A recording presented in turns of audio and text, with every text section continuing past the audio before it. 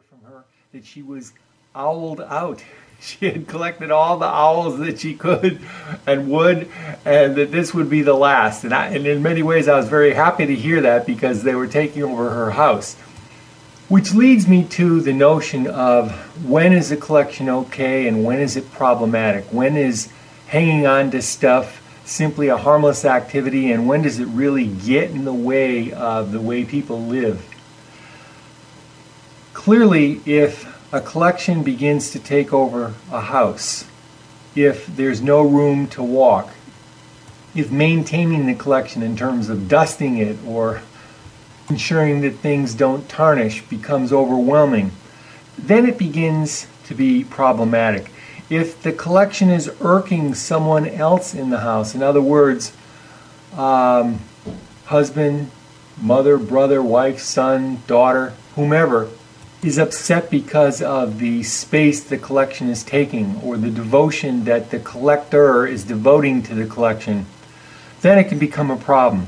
Certainly if the collection is expensive or wasteful, that can be a cause for concern. Clearly, many collections are rewarding, enjoyable, and even valuable. People collect postcards, vintage postcards, old-time postcards, modern postcards. Some people collect coins, which have great numismatic value. Some hoard gold and silver, fearing that the decline of the dollar or other currencies will make their collections even more valuable. I've seen people hold on to pens that were unusual or had indications of where they were from. Same with matchbook covers. Maps are a popular collection, as are books, pieces of china, war artifacts. I know people that have hung on to fired shells, old knives. Some people collect art. Some collect baseball memorabilia or football or other sports memorabilia. Regardless of the type of collection, given that it's not problematic, in other words, you're not holding on to things to the degree that people on the television show Hoarders have done, where the rooms of their house become impassable because they're hanging on to too much, and their own relatives won't visit because the house is just a tremendous eyesore from the inside out. Given that your collections are reasonably appropriate, we're going to discuss strategies for maintaining control of the collection, keeping Packratism at a minimum, and in general having more of a life. Let's begin then with 6 strategies for control. The first technique that I've devised is what I call the cubic yard.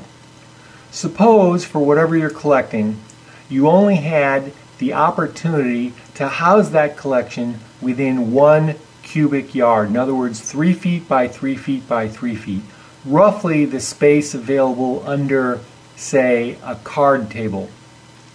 If you can house your collection in a cubic yard, then all other things considered, chances are it's not too bad. It's not taking over the house. It's not even taking over a room if you have the appropriate shelves or containers that enable you to literally keep it in a compact assemblage so that it might indeed fit under the size of a card table or something roughly the dimensions of a cubic yard. So that's the cubic yard measure of control. A second measure of control is what I call the 5 times rule. Suppose you've been hanging on to something, whether it's part of a collection or not, and whether or not you've been accused of being a packrat by others, you're not completely sure if you should be hanging on to a particular item or you should let it go. I mean, it's not clear. There's good competing reasons on both sides of the aisle. Well, the 5 times rule works this way. Keep the item out and in the open for 5 consecutive days. Once a day or more, take a look at the item. In other words, look at it 5 times. After 5 times, if you can't think